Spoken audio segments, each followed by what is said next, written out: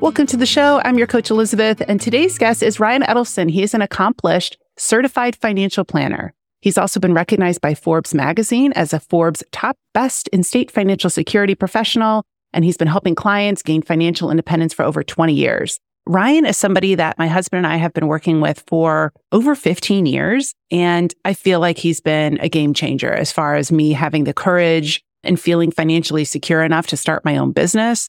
He has been with us through the ups and downs of job transitions for Ryan. And I feel like he's such an ace in the hole when it comes to feeling brave enough to really kind of chase the life that you want. And that a lot of times gets halted by financial concerns. And a lot of times it can lead you into a scarcity mindset. So I wanted to have Ryan on the show because I really think it's important for anybody listening to this show to not put your head in the sand about your finances. I think it's great to have somebody who's quote unquote on your team. And he is a valued member of Team Pearson here. And I think that it can give you a lot of peace of mind when you pay attention to your money.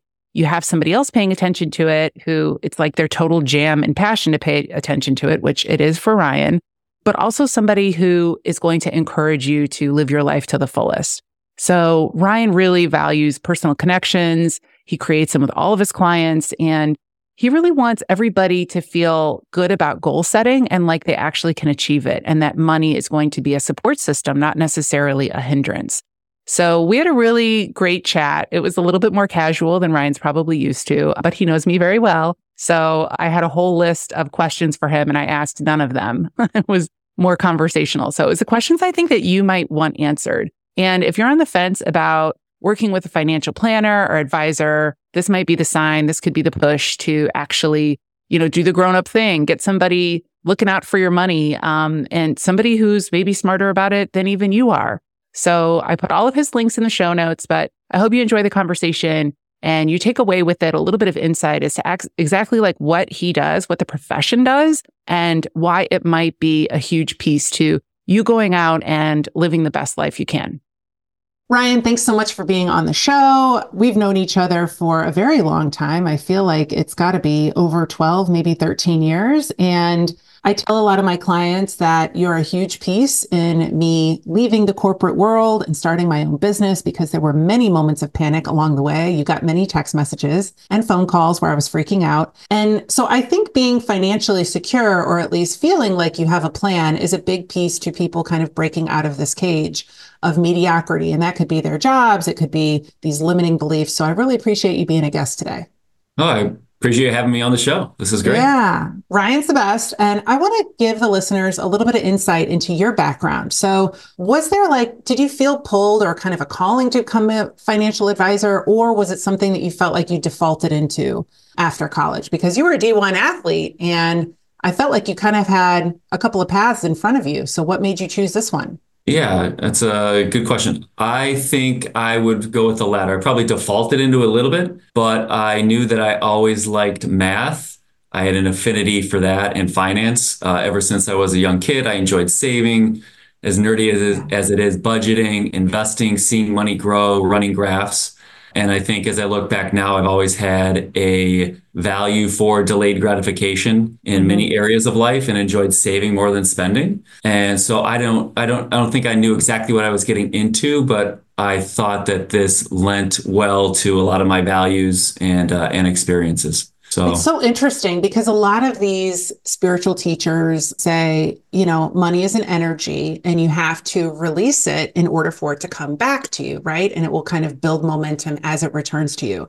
And like you, I am a saver. So is my husband. And so I can get into a scarcity mindset pretty quickly around money. Like, oof, I don't want to spend that. And oof. And especially I think some of the listeners of this show are moms and they're working moms, and it's really hard to invest financially in ourselves because this money piece is always this lingering reason. It's a wonderful excuse not to do something. It's like, well, I can't leave this job because of the money. So how do you balance that? Like being a risk taker because you're an entrepreneur, right? You have an entrepreneurial spirit, yet also being financially, quote unquote, responsible. It's a great question as well. I would say a couple thoughts. It's funny you mentioned this, but I was thinking about my kids one thing I told them yesterday, they're really young, 5, 3, and 1, but I told my daughter the best investment you can ever make is in yourself. So thinking about the return on my business and even talking to a client just this morning who's going to be leaving a job and starting his own business, the return on yourself and your business is probably the best investment you'll ever make. So with you or others, I definitely think that taking that leap, as long as you put the thought into it and you aren't just doing this irrationally, but if you've done the preparation, the time, the thought, and been thoughtful about it, I think it's totally well worth it. Sorry, what was the last part of your question? Yeah, no. And so like for you, are you okay? You kind of answered it, like spending in certain areas more so than others. Yeah, I think so. I mean, I think that even with Emily and I, we just did a end of year budget. We went through kind of what the expectations are for last year, and we look at the year ahead and conservatively assume kind of what income would be, and then we try to budget according to that. So it doesn't always work perfectly, and one thing I've learned in 21 years of doing this, money is important in everything, but this business is a lot more with emotions than it does the finances. So yeah, as long as, I've put together as much thought as I can into something and been prepared, I like to prepare and probably over prepare. As long as I put the thought into it, then I feel confident in whatever else we're going to be doing going forward. I feel like it's really hard to straddle that though. Like even when you said budget, and I'm sure a lot of people hear the word budget and they think constraint, right? Like I could almost feel my body kind of tighten up. But I think that there can be freedom in a budget because if you have some clarity on the available funds, you could kind of relax into that. Like, oh, Yeah. okay, we're actually good. I think for me, sometimes if there is a lack of a budget, because I don't want to put myself in a scarcity mindset with a budget, but I think it's actually having the opposite effect because then I won't save. You know what I mean? Like Yeah. we were talking, Ryan and I, are doing some house renovations. And of course, it's taking longer and costing more. And we had booked this ski trip with our girls to Big Bear. And, skiing isn't cheap, right? And like the Airbnb we got wasn't cheap and all of this stuff, but we'd already prepaid. And I was going into this place of like, we shouldn't go on this trip. Let's just not go on this trip. I don't want to pay, $120 for some crappy lunch at the ski resort, all the stuff. Like we'll just stay home. And Ryan's looking at me like I'm nuts, Ryan being my husband. And he's like, these are memories though. Like, what are we doing with this money if we're not taking our kids on a ski trip? All of these things. So, but if I would have had a budget, I would have been like, oh, we're like still well within the budget for recreation or whatever we have for the family that year. And I think it maybe would have made it easier to spend. Yeah, I'd say a lot of my clients I would say a majority of my clients underestimate, especially those in or near retirement, they underestimate their financial capacity and what they can spend. And I have to try to get a lot of those people to actually spend money and tell them, hey, I don't want you to be the richest person in the graveyard. But like when we had said budgeting, one thing that Emily and I do, and I try to express to a lot of clients, is most people aren't going to see, hey, I spent $2 at Starbucks or whatever it might be. So if we can back into it and reverse engineer it and say, hey, what do you need to save to hit your goals? And if you save that X per month, then feel free to spend the rest of your money, have fun, live life, do whatever you need to. And hopefully you can do that confidently because you're already doing what you need to hit your financial goals. So I think that most clients would say that does give them what you just described as the financial freedom to not worry about where they're spending every penny if they're already doing what they need to hit their goals.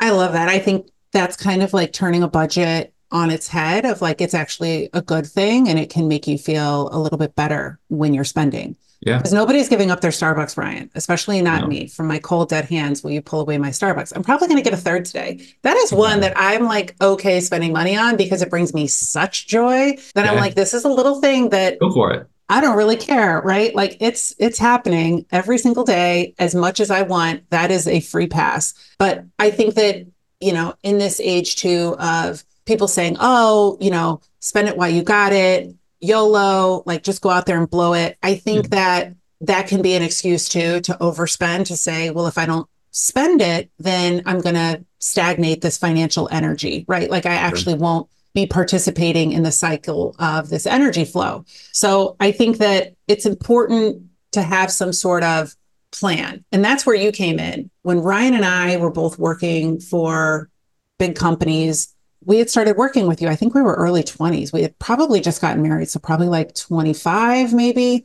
And a lot of people had a 401k going, maybe with their company, but that was it.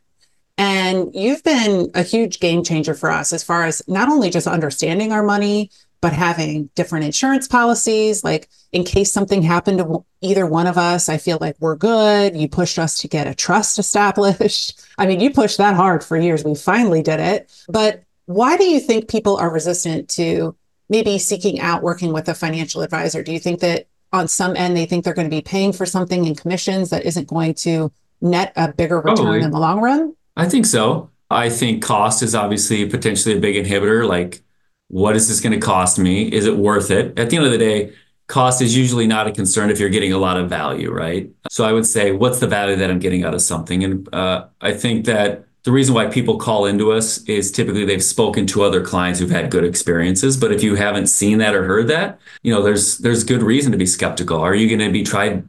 Somebody going to try to sell you something that you don't need or want, right? Are you going to have a pushy salesperson in some capacity? Also, it's for a lot of people, like we mentioned at the beginning, it's emotional, it's scary. One of the first questions I ask people is, tell me what you learned about money and finances growing up. And you hear a lot of interesting stuff, but there's a lot that comes and a lot of baggage that comes with money. And so hearing people's stories and what their perspective is can really tell you a lot about that. But a lot of it's intimidating. It comes with a lot of emotion. You might think I'm going to tell you to change things, which is scary. And yeah, there's a lot to it. So it's add up all of that, and it's like, man, do I really want to deal with this? But it's a lot easier to push it to the side and say, hey, I'll deal with it later, and it'll all work out, rather than actually potentially face those things head on. And one thing that I try to do, hopefully I do a good job of it, is ask good questions and try to see things from the client's perspective and where they're coming from. And I try to make sure I don't pass judgment and really lay out the facts and give them options, so that it's not, hey, I'm telling you what to do. I'm like, hey, if you want to accomplish this, here's what you would need to do. If you want to get to this point, here's what it is. And if I'm in your shoes, knowing what I know about you, this is what I would encourage. But at the end of the day, this is your plan. I'll let you have the final decision. I often tell clients, you're going to be the CEO, you're going to be the boss, you're the owner of your plan. If we work together, you're hiring me to be your CFO. Ultimately, I'll report to you and give you the recommendation, but you make the final call. I love that you put it that way, because I do feel like it's a team. And I think so many people are out here operating without any sort of team. And that's something that as a coach too, I'll say to people, I'm like, well, who's on team Sarah or whatever? And it's like, well, it's just me, and it's like, I think that if you can get other people in on your team, looking out for you, helping you, you're only going to go further, faster, right? And I think another thing people might be skeptical about reaching out to a financial advisor is they might be embarrassed. They're like, hey, I don't have that much money. Sure. So I wanted to ask you, like, is there kind of a qualifier? Like, do you need to have a certain amount of money for it to make sense to work with a financial advisor? That's a great question. I would say, well, for us at this point, 21 years, we've set minimums. So for example, $1 million of investable assets is typically a start. But one of the things that I have struggled with is working with clients when I'm younger. When I'm 22, I might be meeting with a 23-year-old who's starting out his or her career and making, 40 or 60,000 bucks a year. And I've grown with those people, and I've made a promise to work with them. And so I didn't want to just say, okay, see you later. Best of luck to you. So I've hired people, and within my office, we've got others that are good fits for those that are starting their careers in building. So how would I answer that question? I'd say I don't think there's any point where it's too soon. It's just make sure that you're working with the right person that kind of fits who you are at that moment. I think it could be great for relationships too, because like the number one reason people have reported getting a divorce is number one, in-laws. So it's actually family, which was surprising to me. And secondary is finances. And so I know that Ryan and I have had conversations about, should we do this? Should we not? And we say, let's ask Edlefsen, right? Like we will pitch it to you. And it's this wonderful way of us not really getting in the mud with each other of like, I think we should do this. I think we shouldn't. We should be saving. We should be spending. You're a wonderful person to bounce things off of. Like we just did a major renovation for our home. And it was like, do we do that? Or do we take that money and potentially look for an investment property to purchase, And what's wonderful is we can run the numbers with you. Or when I remember one day, probably like 8 years ago, I texted you and I'm like, is it okay if I go buy a Tesla today? Like, I just want one. And this is, don't expect this of your financial advisor. Ryan's just like the cream of the crop here. within 30 minutes, I got a response like, here's what we got. And yes, you absolutely can. And here's why. It wasn't just like Yeah. yes or no, but it was these things of like, I felt like I was better informed to make a decision than if it was just me and my husband looking at our bank statements and saying, can we afford this or not? Because you paint this wonderful picture of, yes, you can start a business or you can buy an investment property that's going to push out retirement a year or two, but if you're wanting to, if you feel like you're going to probably work an extra couple of years anyway, then it's a good investment. And you've Yeah. said that to me a bunch too, like the best investment is yourself. And Yeah. mine really is because I doubled my business from last year, but it's like, I think that it's really good to have an objective third party, almost like a coach or a therapist or whatever, like a CFO to say, here's what we're looking at versus, people in a relationship, potentially it being a catalyst for a fight. Do you not For agree? sure. Oh, for sure. I mean, I was just thinking, I can say things to my wife, or Emily can say things to me that is received differently. But if it came from a third party, it's okay, right? And so I find that we're often that happy medium, the balance, the objective mediator, we'll call it. But like you said, I don't just say yes or no. Typically, it's, hey, here's some of the pros, here's some of the cons. And ultimately, I try to and want the client to make it their decision. I don't want it to be, here's why you should or shouldn't do it. Go do this. I want it to be, I ask good questions and you generally find out the answer on your own. But yeah, I want to be a collaborative relationship where it's not just, hey, yes or no type of deal.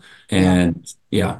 For sure. And I just want to give some insight too to the listeners that throughout this process, like when we first met, you were always asking like about future plans, right? Because that's a big piece of what you do, helping us financially plan for the future. But with that, it can prompt these moments of like, well, what do I want to do, right? And I'd always kind of thought, I don't want to work for somebody else for the rest of my life. And I think that's why I always worked for these lightning rod kind of entrepreneurs was I wanted to do something like that. And with those conversations, though, because we were meeting when we lived in Chicago, we're meeting at least once a year, face to face. It was like literally at the kitchen table with Delilah and a bassinet, in the other room. And we were talking about it, and it kind of forces you to identify what it is you want for your long-term future when somebody's asking you and trying to plan for it. So throughout a lot of those conversations, it was able to surface that it was like, yeah, I don't want to work for somebody. And when I was at Skin Fix, it was like, okay, this is the last brand I'm going to work for. After this, I don't know what I'm going to do, but it's not going to be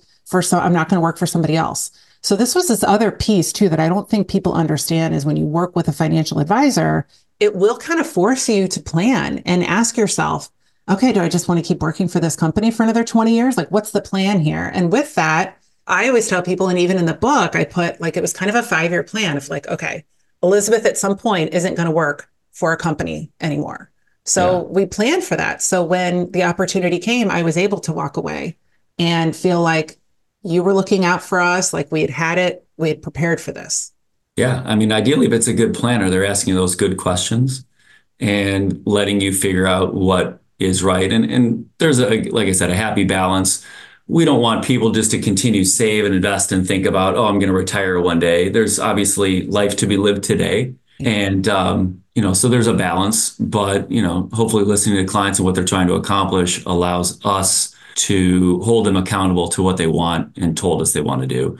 Because it's easy to procrastinate, punt on these things, et cetera. And yeah, as you said that, I was thinking, for most people, when was the last time they literally spent an hour talking to somebody about their goals, what they're trying to accomplish, how they feel about money, their kids' education and those types of things. I mean, that probably rarely occurs. And I'm guessing that most people's closest friends don't even know those things about them. So if you can build that relationship with somebody, that's quite important in my opinion. I totally agree. I think a big piece of it is like people need to get over some sort of like bar for success that they have in their brain of because sometimes when we weren't making as much or like the times when Ryan had reorgs at work and no longer had a job, things like that. It was like, oof, like we called you, right? Like, here's what's going on. Are we okay? And it was this wonderful feedback of like, no, we're good. And we're good. We're actually would be okay for a year if Ryan didn't work or we would, you know what I mean? It was these things. So I think there's this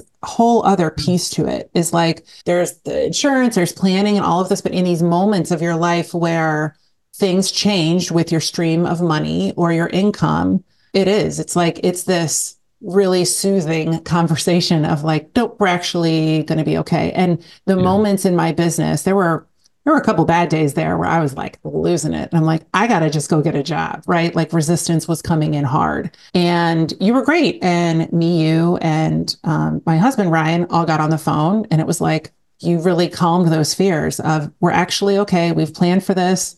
Let's talk again in 6 months if you still don't have any clients, right? Yeah. And it was permission to keep following the dream or to keep at it, which is huge. I was just before this, I got off the phone. A client from Texas called in and he was laid off and he had those same fears. He's like, gosh, do we stop contributing? What do I do here? I potentially could have a new role within a different company in the same company. Like, it's just a lot of panic and ultimately just rationally, logically, and making sure that I've addressed their emotions first, but asking them and walking them through, hey, here's the path. You're getting your severance. If you don't have a job in 5 months, let's reassess making changes. But most likely you'll have something or a little bit more clarity over the next little bit. And after 30 minutes, it's like, okay, I got this. But yeah, I mean, there's a lot of fear and emotions and all this stuff. You lose your job at a place you were at for a decade. It's scary. And so just have somebody to talk about it and plan things out it was helpful to. How many times, like, since you've been down this path a few times with clients, how many times is it usually a blessing when people get laid off? I would say 99%. I literally just said this. In 21 years, there's probably hundreds of clients that have been laid off, left, whatever it might be. And I can count on one hand, I think it's 2, maybe 3 clients where it really turned out to be not so hot. But for most, there is plenty of gift and blessing in whatever happened. Yes. And how many times have people left to start their own company, percentage wise? Do you feel like typically if they're motivated enough to start something on their own, it usually works out? Or have you seen some crash and burn? Like I said, there's probably a couple that didn't go so hot. There's one that I'm seeing next week where it's just been a money suck. Yeah. And it's not been good. They're going to be fine. They're not, living under a bridge or anything like that. They're going to be okay. But yeah, it's definitely impacted their retirement plans quite a bit. Thought they were being done, let's just say 55 or something, and they're going to have to work till 65. So again, This is first world problems, but it's been a big impact. But no, crash and burn, very, very, very few. I would say most people, if you're going to start your own business, you've been entrepreneurial enough, you've thought about this for a long time, you've got the gusto and desire to make it happen that you probably will in some capacity. And even if it doesn't, thinking of another client where it didn't work out so well, they learned a ton. Right. They made a ton of contacts. They're in a new role and doing even better in a more corporate environment. So again, even if that initial thing doesn't work out, it probably leads to something even better on the back end. Yeah. I love that. I wish too that there were more, like, I think that there are starting to like pop up these women, but like financial kind of like advisory networking groups too, of like women, they want to get together and talk about money. It's kind of like a book club, but it's about money and little investment clubs and things like that. Are you a proponent of that? Right. Like at what point, I feel like you can never really know too much about your money or money in general. I talked to my team yesterday. We have a Monday morning meeting, and I have yet to go a single day in 21 years where there's not something I learn. I'm a big, as my wife would say, I value like education maybe too much, but that's why I got all those letters after my name. I love learning, and I don't think you can ever learn too much. So yeah, I mean, podcasts, internet, one of the questions you had prepared was, I mean, there's so much you can learn. Just type in a couple things and you can listen and read things all day and learn a ton. So I don't think you can ever learn too much. And I agree. And I don't think that it's ever too small to start paying attention to your money. I think there can be this avoidance of money because it feels scary or it feels heavy or it feels boring. It's more fun to be out, planning trips and spending and things like this. But I think sometimes if people really look at anxiety that's in their life, and everybody jokes about like we have a new baseline of high anxiety after COVID and all this stuff. Money is a massive part of that. And I think if you're trying to ignore your money and you don't know how much you have in the bank, you don't know where it's going, you don't know how it's growing, you're really just contributing to maybe even us on a subconscious level, anxiety for yourself. So it is, Ryan's team is the best. And I'm not going to say they haven't had to chase me for 401k stuff or this or that, but because of that, every time I do it, it's like going to the dentist. You feel better. Like, okay, Yeah. that's good. You know what? And that's set Yeah. now, and I don't have to worry about that. It's just having somebody else on your team. And I think we should all have many people on our team, but a financial Yeah. advisor is a big one. Yeah, I mean, one thing that we always tell folks is, we'll do a meeting or two for free and, at least put you in the right direction. We always want, at the end of the day, somebody to say, gosh, that was really helpful. I learned a lot, or I've got some immediate takeaways that can help me. So that's really important to us. But yeah, I mean, I think that having somebody on your team as just a backdrop or somebody to call is super helpful. It's I tell everybody too, people that I coach, it is the point of, differentiation between starting a business or not, or leaning into something, and like, what else are we doing here? Right. To your point, I love Yeah. that you have this mix of like, don't die with all of this money. Like spend it wisely. If you want to leave Yeah. some for other people, fine. I'm not leaving any to my kids. I told Ryan the other day, I was like, we did this whole trust, and I was like, no, we just need to blow it all because they need to make their own money. And it's this wonderful feeling of accomplishment when you do watch it grow and you've invested time and energy towards paying attention to it and bringing in other people that know more than you do about it. So I can't thank you enough for your time spent on our finances. I sleep well at night, knowing that you and your team have an eye on it as well. We're going to put all of the links to Northwestern Mutual and you specifically in the show notes. Any closing thoughts you want to leave the listeners with today, Ryan?